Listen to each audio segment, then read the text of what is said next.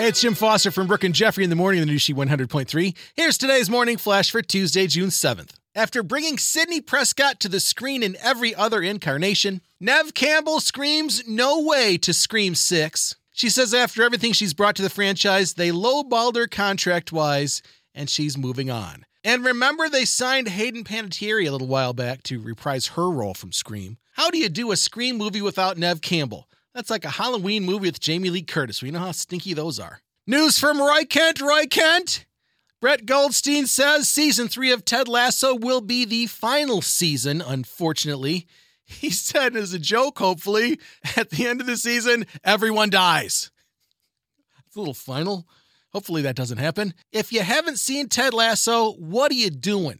Some of the greatest characters in any show ever, especially Ted Lasso and Roy Kent, or Roy freaking Kent, as they call him.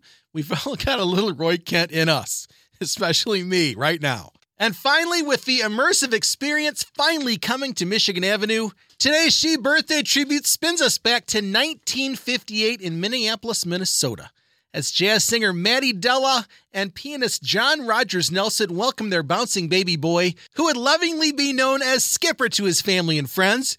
We would eventually know him as one of the greatest music legends of all time, who would eventually be known as the artist formerly known as, but we will always know him as Prince.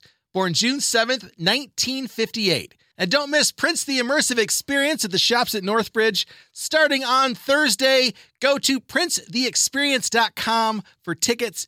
Don't miss it. I can't wait. I'm absolutely giddy. There's your Tuesday Morning Flash. Have a great day, and thanks again for listening to the New Sheet 100.3. Hits of the 80s, 90s, and 2000s.